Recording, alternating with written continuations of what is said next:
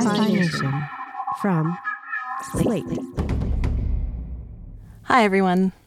I wanted to share with you an episode that I wrote and produced for the Slate podcast Hi-Phi Nation, which is executive produced by my friend and former OG hub and spoker Barry Lamb. Hi-Phi Nation is a podcast that makes philosophy accessible through storytelling, the same way that I try to do with art history. So it seemed only fitting that we should attempt a collaboration. And the subject that we chose, memorials, and specifically Holocaust memorials, and how and why we remember, is one that's particularly meaningful to me. And I hope that as you listen, you understand why. So without further ado, this is The Lonely Palette, the podcast that returns art history to the masses, one object at a time. I'm Tamara Avishai, and this is episode 56, in collaboration with Slate's Hi-Phi Nation, Memorials.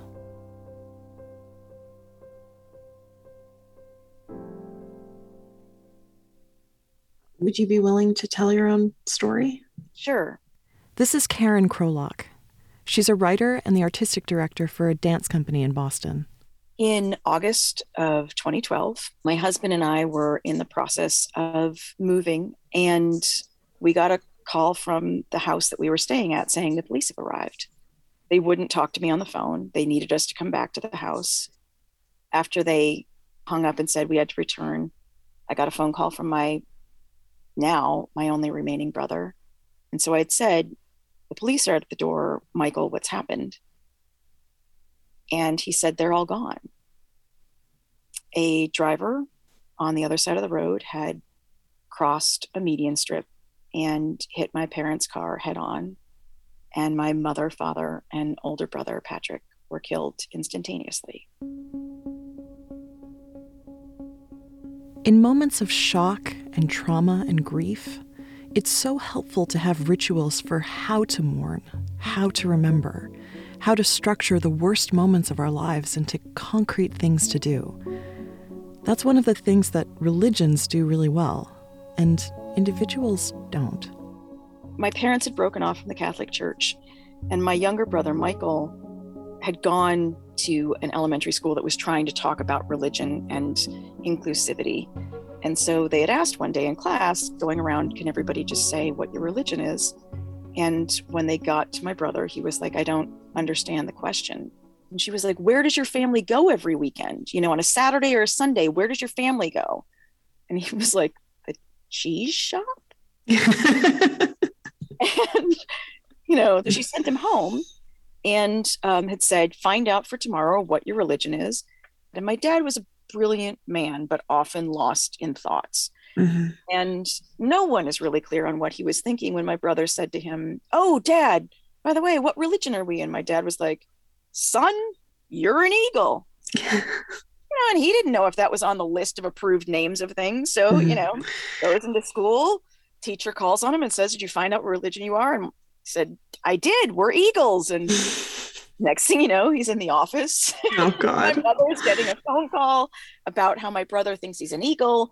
And, it just kind of became this thing that was then like our answer anytime anyone asked us. And I really don't think the people at the funeral home were prepped for the moment of, trying to get the two of us to focus in on what we would do for any of the services when they were like, so what religion are you? And it was like this great little moment of like, everything got silent.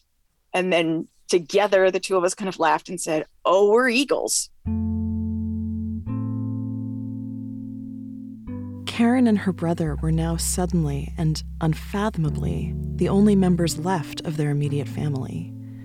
And they were now newly responsible for holding on to all these idiosyncratic memories that only immediate families have, and simultaneously figuring out how to memorialize them for the world.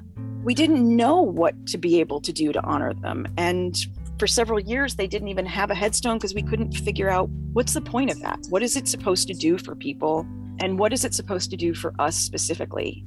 And so I began really looking into both my own kind of memories of memorials that had stood out. Suddenly, public memorials could be personal and instructive. For example, back in 2001, Karen was on tour, and a member of her company who had lost someone close to her in the Oklahoma City bombing asked that they specifically go out of their way to visit its memorial. We were going into Oklahoma City. It was like really early, like just as the sun was rising, we kind of went in. And I remember the field of chairs just kind of glowing with such a powerful impact, because instead of it just being a list of names, literally seeing a chair that represented every single one of the people that died suddenly made the scale of it really viscerally understandable.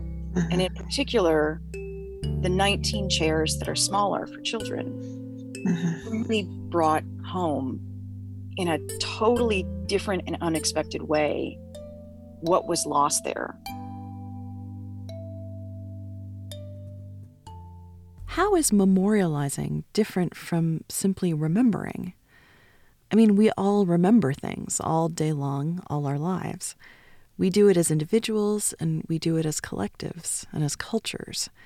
And most of the time, we don't even realize we're doing it. Even though grief is deeply personal, memorials are almost always public, whether it's a huge sculpture in a plaza or even simply a headstone for a loved one in a cemetery. No matter how you memorialize, you inevitably make a private loss public.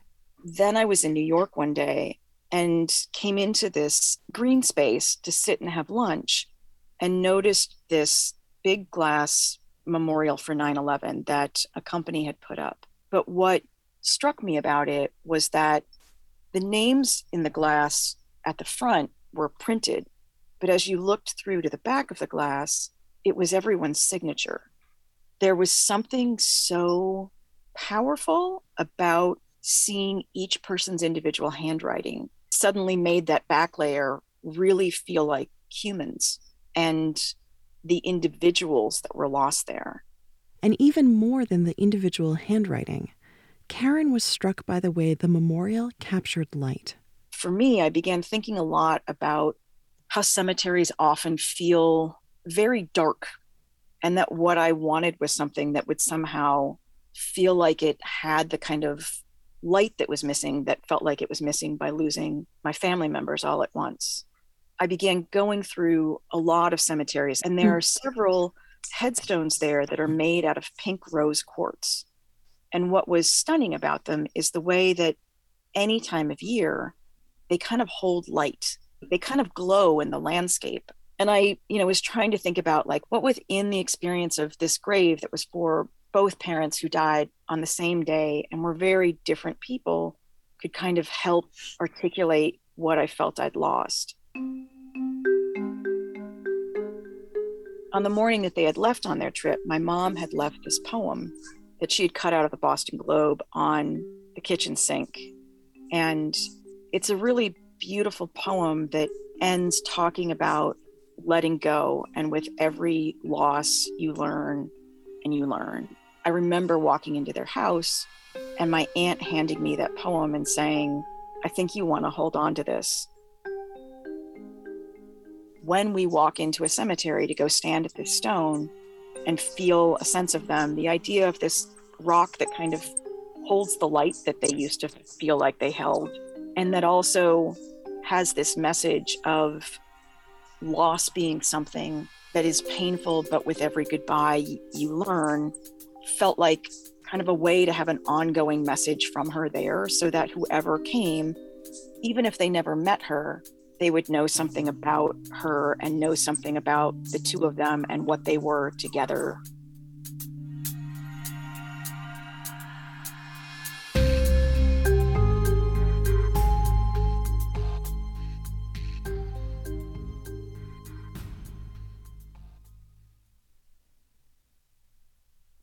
I have to admit that Karen's intimate experience with grief, with memory, and with memorializing brought home something that I, as an art historian, was always incredibly curious about, and what brought me to this topic in the first place. I could never quite put my finger on how, at any given time, memorials are tasked with embodying two opposite experiences at once: a larger cultural history, what explains and captures an event in the past, and the personal, subjective memories that comprise that history. I mean, history is memory, and memory is us. It's a single story and it's infinite stories, simultaneously urgent and timeless, private and public. It's basically an impossibility set in marble, or bronze, or sometimes in nothing at all. When tragedy strikes your family, on a scale like Karen's, or even in the smaller series of intimate earthquakes that we all have or will experience, we realize that it's on us to figure out how to remember, what objects to keep, what stories to tell. But when tragedy happens on a mass scale, affecting culture and rewriting history, we realize that it's best to call Professor James Young. My name is James Young. I am Distinguished University Professor Emeritus at the University of Massachusetts, Amherst. James is a scholar and academic who has become one of the world's preeminent writers and sources on memorials. He has served on the jury for some of the most famous and infamous memorials in the world: the Vietnam Veterans Memorial, the U.S. Holocaust Museum, the Berlin Holocaust Memorial, the 9/11 Memorial, just to name a few. My last book is called The Stages of Memory, Reflections on Memorial Art, Loss, and the Spaces Between. And it begins with a long chapter on my role in the jury for the 9/11 Memorial. And it ends with a chapter on my role in Norway for the July 22 Memorial. James is referring to the mass shooting in 2011 when a white supremacist, anti-immigrant fanatic killed 69 children on a Norwegian island and another 10 people in Oslo where he blew up a government center. Norway, unlike the United States, has virtually no history of mass violence of this kind. So when it happens, they don't know how to process it. So they call James. Actually, when they invited me, they said, "Can you just tell us what to do?" James is the guy you call because his 35-plus years of experience working on these committees has given him unique insight into how to see the role of subjective memory in creating something that is meant for the public, and specifically what it means to translate lived experience into and onto a memorial that will allow other people to remember, or at least to understand. When I think of memorials, I think of them in stages. In a way, the memorial's already begun, whether or not you've mandated it. The families have already begun. They've already kind of marked the spaces on the island where their kids were killed with little flowers and votive candles and pictures and teddy bears. And they were talking about taking down the cafe building where about 20 of the kids were kind of trapped and killed. I said, well, I understand the instinct just to scrape this away and start fresh and new. But this building means a lot to the family. The building has meant a lot to these kids. It's like the center of life at the summer camp. I think probably you want to find a way to integrate some part of it. Start with the parts that the families have already kind of sacralized for you. What James knows, and the people in the grips of grief do not, is that conflict is part of the memorializing process. There's supposed to be a side that wants to tear down the building where an unspeakable tragedy occurs. And there's supposed to be another side who wants to enshrine that building, that bullet hole, as a reminder to the world of what happened. James's job is to give the community permission to work through that conflict without having to think about the stakes involved in the ultimate goal. Once they actually have permission not to worry about the final result, then they're actually open and receptive to all kinds of ideas, interesting ideas and art and the process itself. And I said, just put your faith in the process and it'll be fine. But how do we not worry about the final result? I mean, what else is left? I was particularly drawn to James's work because of my own experience with Holocaust memorials. Both from an academic perspective, it was the focus of the bulk of my graduate work, and from a personal perspective that led me to pursue that work in the first place. Walking into Holocaust museums and memorials reduced me to an open wound. I found them unbearable, but I couldn't not go. And I also realized that some affected me more than others, and especially one in particular, the Berlin Holocaust Memorial. I lived in Berlin from 2005 to 2006, the year after I finished my undergrad degree, and the year after the memorial opened, when the city felt like it was still dilating to accommodate it. Because if you've never been there, and you'll know this if you have been there, it's a huge, utterly unavoidable memorial, which is exactly how it's meant to be. If you walk down Unter den Linden in Berlin, a main thoroughfare comparable to the Champs-Élysées in Paris or Fifth Avenue in New York, you culminate in a plaza that houses 3 inexorable pillars of German history. To your right, the Reichstag, the seat of German government. Directly in front of you, the Brandenburg Gate, an 18th century neoclassical monument topped with a bronze horse-drawn chariot that presided over the Prussian Revolution, bombed out World War II ruins, and most recently, the reunification of Berlin after the wall fell. And to your left, a series of 2,711 pillars that expand over 5 acres, like a mass cemetery of headstones, the Holocaust Memorial. You can't possibly take this entire memorial in at once, and no one is expected to try. A lot of people don't. They really just want to get to work in the morning without necessarily confronting their cultural shame.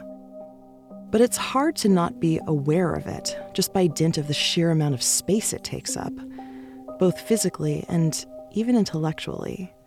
It's referred to colloquially in German as the Holocaust Mahnmal, Mahnmal translating directly into memorial. But the translation for the entire English name, the Memorial to the Murdered Jews of Europe, is Denkmal für die ermordeten Juden Europas. Denken means to think. And so a Denkmal is, essentially, and by design, a memorial that makes you think.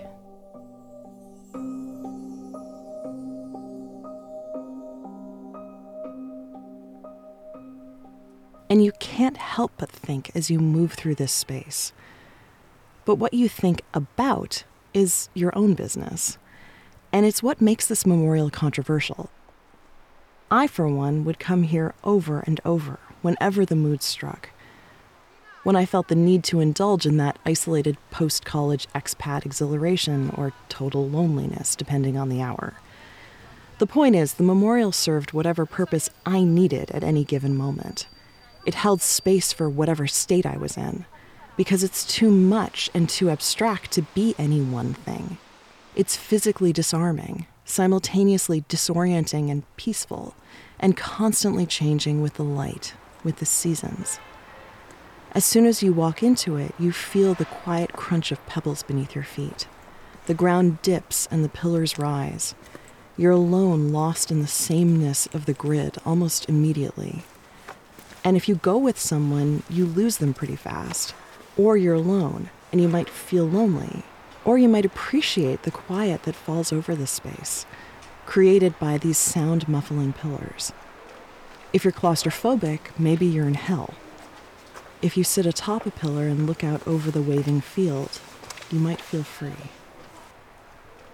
The sheer space of this memorial, the design of it, its materials, invites these highly personalized experiences, not just for me, but for everyone who visits it. And it raises what might be a troubling question. How is an experience this personal about the Holocaust at all? Your experience of it is the act of remembering. Yeah. Your movement through it is the act of remembering. This is Professor Michael Hayes of the Harvard Graduate School of Design. I do remember the kind of full sensorium. I remember it had a particular smell. I could feel the heat that the sun was radiating off the blocks. Every sense was being, addressed. Sound, smell, heat. And it was really something. And it snows in Berlin, and it completely changes. The light changes, the reflections change. Michael, besides being a scholar of memorial architecture in his own right, is a close friend of Peter Eisenman, the architect of the Berlin Memorial, and well acquainted with Eisenman's process. His architecture from early on was a very intentional struggle with the difficulty of making meaning in our own time. With this memorial, Eisenman changed the language for how we talk about representing the Holocaust, and even memorializing mass death more broadly. Eisenman made his memorial abstract rather than representational. If you want to see a representational Holocaust memorial, go to the U.S. Memorial Holocaust Museum. There, you're forced to see representations of death, the physical horror of the relics, those enormous piles of glasses, and the leathery smell of an unbearable number of empty shoes. You're even directed to walk through a boxcar. And we're used to seeing something tangible that makes us recoil, something that we respond to emotionally. Eisenman created something abstract and, oddly enough, rational, even in its randomness. He's the architect who brought structuralism and structuralist linguistics and the whole idea of deep grammars, deep structures. And he tapped into that, this idea of a deep structure, and tried to find, well, what might the deep structure of the Holocaust look like? And for him, it was repetition, randomness, relentlessness. It was his word, reason gone mad. I mean, even the number of pillars in the Berlin Memorial, 2,711. It creates something that feels rational, but is actually intentionally meaningless. There was no attempt to try to make 6 million or some symbolic number. It's random, which I think is important. It's absolutely relentlessly repetitive, and yet it's completely systematic. But think about what that is. The Holocaust was a highly rational, highly modern, industrialized murder. And bureaucratic, and it was relentless, but it was also completely random. I mean, what I think the memorial has at a deep structural level is actually a kind of reminder that the Holocaust was rational, and that's one of the horrors of modernist rationality, was the technology is also a technology of death. Okay, what does this really mean? Representational memorials can more easily and more bluntly tug on our emotions. They create a kind of gut-punch shock and awe as we look back at grainy black and white photos of a historical event, an event that feels like it's from another time and place, and wonder, how could people do this to one another? And then we just go on with our day, in our present moment, disturbed maybe, but oddly unburdened by the comfort that it's not our present reality. But abstract memorials do the opposite. They disrupt our present realities by viscerally disrupting our bodies, like the Berlin Memorial does. Did you notice that the stelae tilt very slightly? They're not absolutely plumb. They're not absolutely vertical. And the way the architects did that, it was one of the compositional devices. There's a grid on the ground that's absolutely repetitive, and every block is the same footprint. And the ground undulates. It intentionally, Eisenman said this, he said he wanted to make a wound in the German earth. And so the grid undulates on the ground. But then, and you can only see this when you're higher up, there's also an implied plane across the tops of the stelae, and they too undulate. And then the other thing is the two grids that regulate the top of the stelae and the bottom are slightly misaligned, and that's where the tilt is produced. What it does is very subtly and almost subconsciously animate the things. It makes them a little less inert. They're a little bit less, because they are very inert, but they're a little bit animated because as you move through, you see those undulations. I thought that was absolutely fascinating. It's a very simple compositional trick. This is what Michael means when he talks about making meaning in our own time. This is a memorial that agitates us, our minds, our physicality, as we experience them. These are the memorials that resonate. And this physical disruption, the way it catches your step in real time, intentionally makes the past present. Because we realize that we're not looking back at a historical event with critical distance. We're experiencing something that is present. We're projecting our own subjective stories onto an otherwise narrativeless, neutral screen, whether it's the blank stele of the Berlin Holocaust Memorial or the reflective black granite of the Vietnam Veterans Memorial in D.C., or most recently, the 9/11 Memorial, the two enormous building footprints turned into deep, rushing fountains, this constant stream of water falling, commemorating the buildings that fell and now aren't there, and inviting us to use our own memories of what was once there to truly feel the loss. But of course, that's only if you knew the buildings when they were there. And this is where abstraction can hit its limits. You can only make sense of an abstract memorial as a memorial if you have some kind of living memory of the tragedy that the materials and shapes and structures elicit or prompt or cue in you. What happens to a memorial when those living memories start dying off?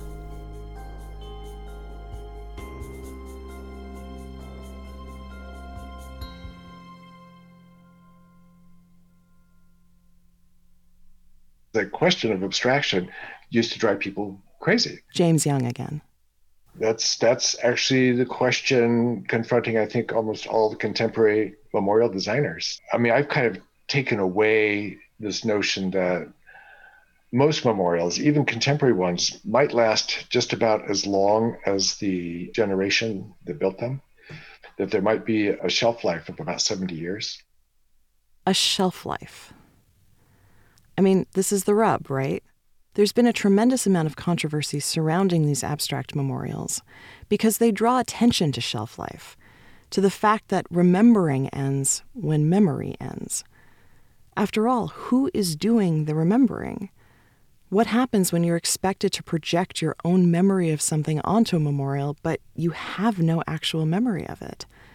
That's a real problem. Imagine, for example, standing at the 9/11 Memorial today, which is called, poetically enough, reflecting absence. If you were born after 9/11, you look up and see just that, absence, nothingness.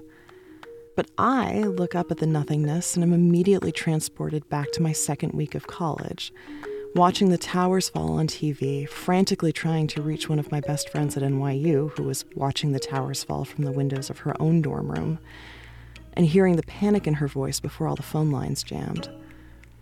I remember the queasiness of going to ground zero and looking up at nothing, because there used to be so much something. But if you never saw them there, you can't just conjure these feelings. To that end, I have a very different experience of going to the Vietnam Memorial than my parents do. I see names that mean nothing to me except the abstract volume of them, and I see myself reflected in black granite. My Canadian parents see the infuriating news reports on American news stations, the loss of faith in institutions that they had trusted, the fear and shame in the faces of their draft-dodging friends. At least with representational memorials, you can didactically tell someone who doesn't remember exactly what the past was supposed to be like. With the abstract memorial, there's no actual memory being represented. There's no experience of remembering. And this raises another big problem for abstract memorials, too. Architects and communities that build them have no control over how the event is being remembered. And sometimes the communities want to have that kind of control. They might want memorials that, in the words of Michael Hayes, affirm. Could you actually define what you mean by affirmative? The Lincoln Memorial, insofar as it is specifically for Lincoln and Lincoln's assumed accomplishments of reconciliation, of emancipation, of reasserting the greatness of America. To me, the Lincoln Monument is a very affirmative monument. It's very sober, but it is affirmative. And this desire for affirmative architecture, at least until this point, is largely why the simple, underdetermined design for the Vietnam Veterans Memorial sparked an enormous uproar when it was chosen in 1982. Besides the fact that Maya Lin, its designer, was a 22-year-old Yale graduate student without an architectural credit to her name, and the xenophobic pushback against an Asian architect winning the competition, it wasn't a design that commemorated the war or its fallen soldiers with any sense of triumph or gratitude. There was no general on a horse, no phallic tower of victory. Instead, the memorial was described as so many had experienced the Vietnam War, a quote-unquote black gash of shame that was now given prime real estate on the Washington Mall and rose up from the ground like it was born from polluted water. And maybe this felt truer to the reality of the Vietnam War for so many of the civilians who had experienced it, and even for so many of the soldiers who had lived it. But there were a number of vets who found this statement on their sacrifice to be incredibly disrespectful, and still do, and fought back immediately with designs for more heroic representations of their experiences. That's kind of why the discussion around the Vietnam Veterans Memorial, it got skewed. It was completely politicized. James Young. And he wanted to turn, the soldiers back into heroes, and heroes only. And not some heroic and some unheroic, but only heroic. African American, Latino, and white. Those are American soldiers. James is referring to Frederick Hart's bronze representational statues, Three Soldiers, which were added to Maya Lin's black granite Vietnam War memorial as a compromise to protesters who wanted something affirmative. And they wanted the vets, to feel good about themselves. That's all understandable. It is understandable. It's a frightening thing to lose control of a cultural narrative if it affected you personally. This reframes the question of who is doing the remembering and how long they're expected to. It reminds me of those Berliners today, 3 generations after the Holocaust, who walk by the Denkmal daily and are given permission by the abstraction to not feel a sense of cultural shame, even if there's a larger social pressure to treat the memorial like a memorial. In other words, no push-ups on the pillars, no skateboarding through them. And it makes me think of my Jewish family members who feel like that's unconscionable. This idea that abstraction lets the perpetrators, even 3 generations later, off the emotional hook. The idea that a memorial can make you think about something other than the event itself, that kids can obliviously run through the pillars shrieking and chasing each other, that people use the pillars as public art that they can stretch out and sun themselves on, that a lonely post-grad like me can sit atop one of them and ponder my next move, that anyone can look out over this memorial and see only what they want to see. That seems to be the cost of a memorial that is too abstract. But that said, representation clearly has its limits too. Think back to those piles of glasses and shoes. For one thing, horror arouses a very different response than deep intellectual resonance. The realist representational monuments, the ones that are sculptures of a human figure emaciated, standing by a strand of barbed wire, bodies lying, on the earth. Like George Siegel's. George Siegel. To me, and to the German philosopher Theodor Adorno, who's one of the people who thought about art after the Holocaust, thinks that victimizes the victims again. It does damage to the memory of the victims by fixing those images in the heads of viewers and not allowing a process of working through. Michael is referring to the Holocaust memorial created by the artist George Siegel, who is known for his trademark blank, faceless plaster figures caught in banal tableaus of daily life. Siegel won a competition to create the memorial at California Palace of the Legion of Honor. The plaster figures, or here bronze castings painted white, depict a figure standing at barbed wire with a pile of bodies behind it. Because it's Siegel, it's intentionally sterile and invites our projections. But it's also pretty gruesome, and about as deeply familiar and representational of the Holocaust as can be. And this is the other problem. Horror can lose its impact. Familiar images, in the words of the Holocaust survivor Primo Levi, run the risk of becoming, like Michael says, fixed narratives, calcified, under glass. The horror of another generation, a story told and retold. It doesn't feel urgent or present. And this is representation hitting its own shelf life. As James Young says, if a design is so overdetermined and is remembering something so narrowly as the experience of just these individuals in this time and place only, then they haven't built into the design any way to accommodate the needs of a new generation. It's a risk, using a memorial to tell a story, letting memorials recede into history, further and further back. When I look at Frederick Hart's 3 soldiers at the Vietnam Memorial, I see the same figures that I've seen depicted in every movie that I've watched about Vietnam. Rain ponchos and camouflage, sideburns and dog tags.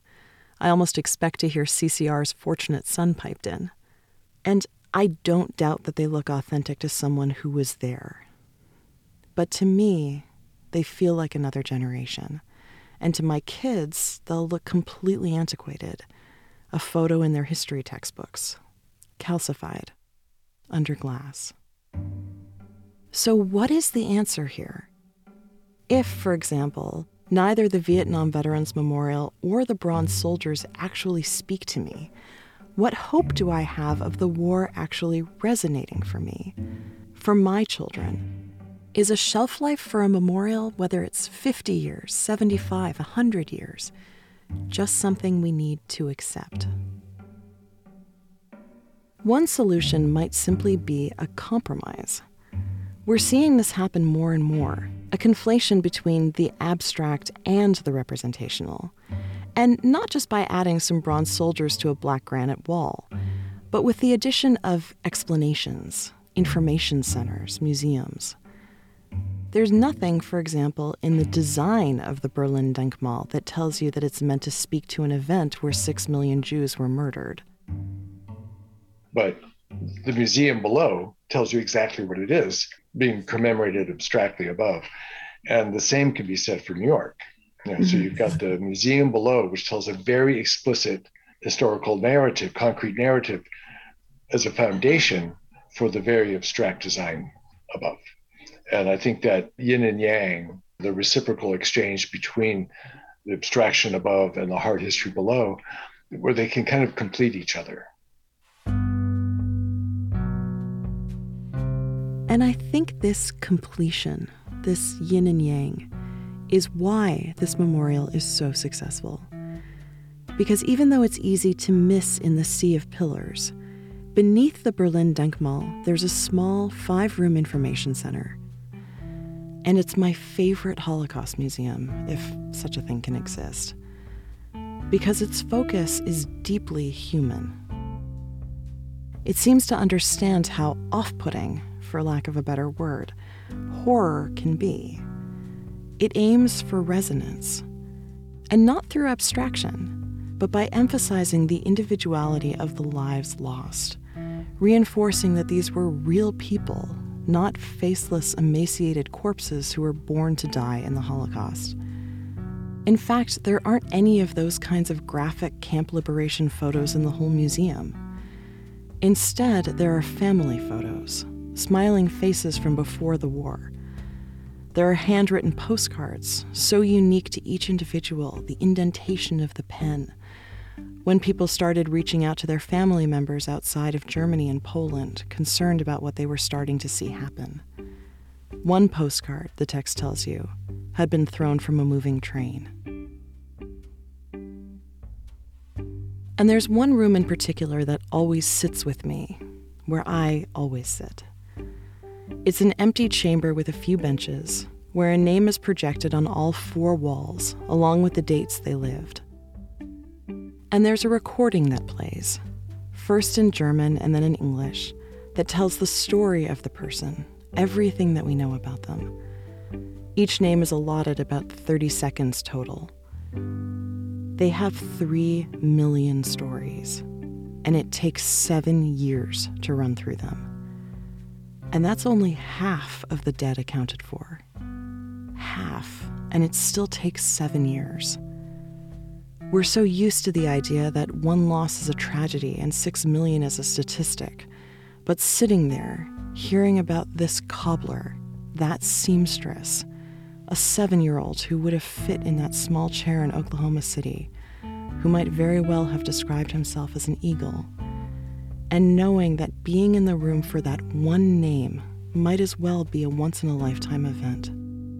You were given that brief, arbitrary moment to remember someone that you never knew, and you feel the compounding of that loss, authentically, over and over. And maybe this is the answer to my fears about being unable to reach out and touch the Vietnam War. After all, I didn't live through the Holocaust. It will always be history to me. But still, it's hard to imagine this room, so powerful, so present, and so perpetual, ever having a shelf life. And it made me think back to the decisions that Karen Krolock made. So the final headstone ended up being the rose quartz with the poem. Yep.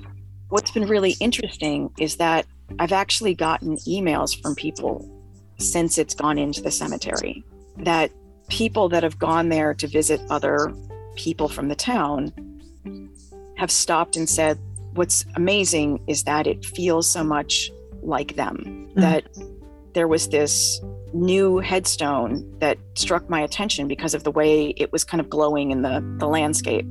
And so I went over to it and was like, of course that's the Krolocks. Of course that's what they were. That's what they were like when they were alive. The thing about memorials is kind of, they can be really meaningful for the people that knew them, but then how do they kind of have that legacy beyond that? And knowing both how I responded to it and how people who knew my family, but it wasn't on kind of the same level responded to it, that makes it feel like it will still have a way of resonating with people far beyond now. They talk about deaths being a series of, like, the first one is the day that the body is no longer holding the person. And then the next is when all of the people that knew someone die, and the last one being when people no longer talk about those people. And it feels like there's the chance for that to be much farther out if you create a memorial that is able to connect people who've never met them with them, like the signatures.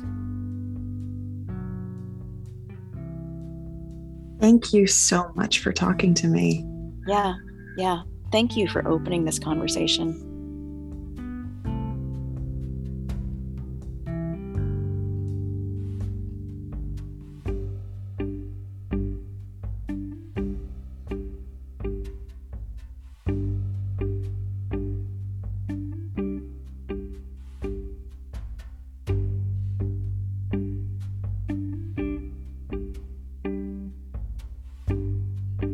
Thank you for your piece, Tamar. It sounds from your piece that you've come down on the side of abstract memorials in public for major national or international tragedies, paired with museums that actually describe the history, rather than representational public memorials that are immediately visceral or upsetting or maybe affirming.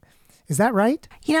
I think it really depends on what the purpose of the memorial is. And I don't mean to kind of skirt the question, but when I started studying Holocaust memorials, I remember reading a really interesting academic interpretation that said, you can divide memorials into two camps. There's resonance and there's wonder.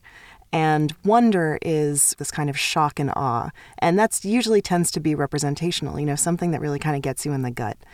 And there are two opportunities that wonder can fail, actually. You can oversensitize your audience. You can kind of smack them in the face. And then ultimately you can desensitize them, because what they've seen is something that can either be so visceral and upsetting, as you said, that you push it away. I've definitely had that experience with Holocaust museums. And the idea of resonance is that you're caught in the moment that you're in. You know, the memorial is meeting you where you're at and can elicit an emotional reaction, but one that really stays with you. Being unsettled in their own moment. That's what these abstract memorials tend to be. I like those, but at the same time, I'm also a little wary of being kind of overly academic about it. It was actually James who pointed out that I wasn't really taking into account that some people don't know the story at all, and that you have to start from somewhere. And in that way, there is a real value to representational memorials, because as living memory can die off, and also as teaching this or that history falls in and out of favor, it can be really important to just catch people at a baseline. So James pointed out this shelf life problem, and that seems to be a problem for all memorials, whether abstract or representational. And you seem to be saying in the piece that you think that maybe representational memorials actually fare worse for the shelf life problem than an abstract one. Is that right?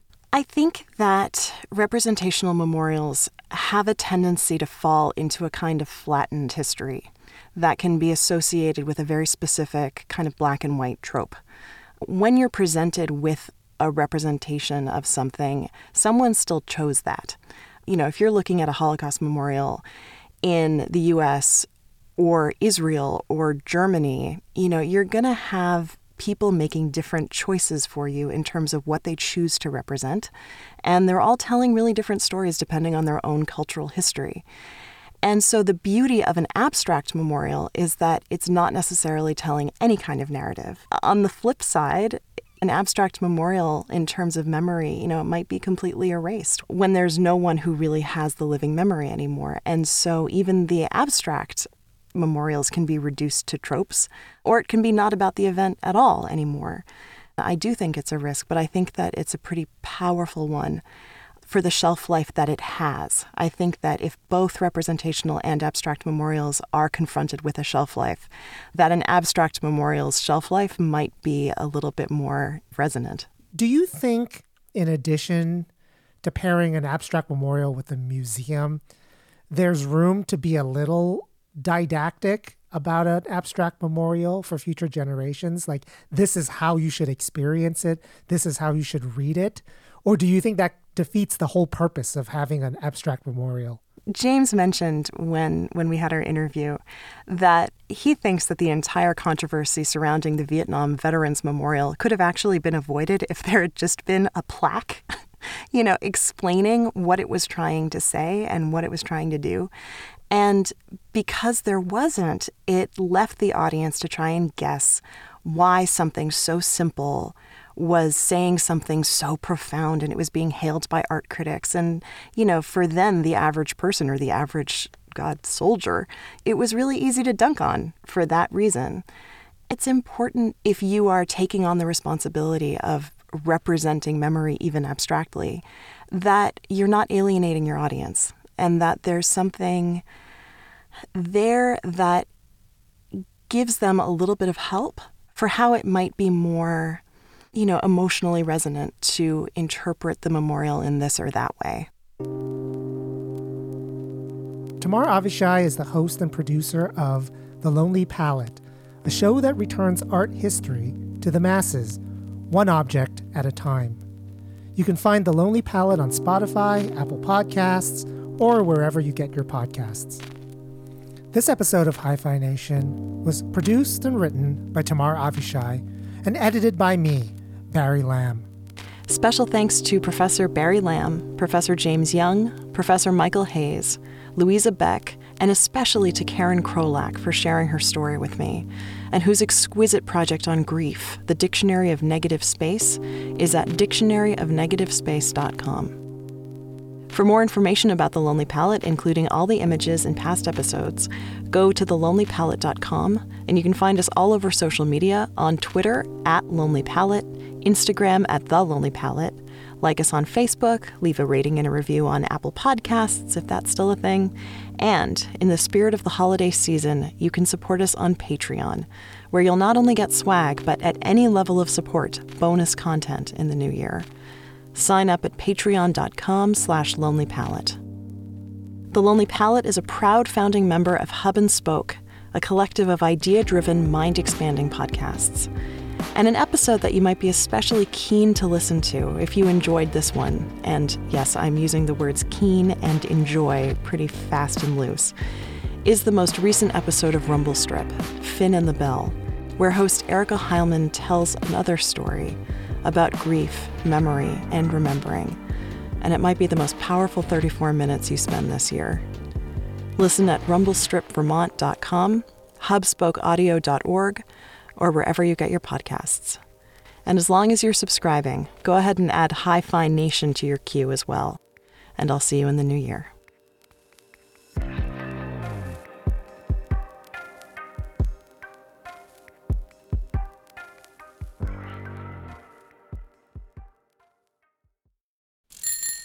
Hub and Spoke Audio Collective.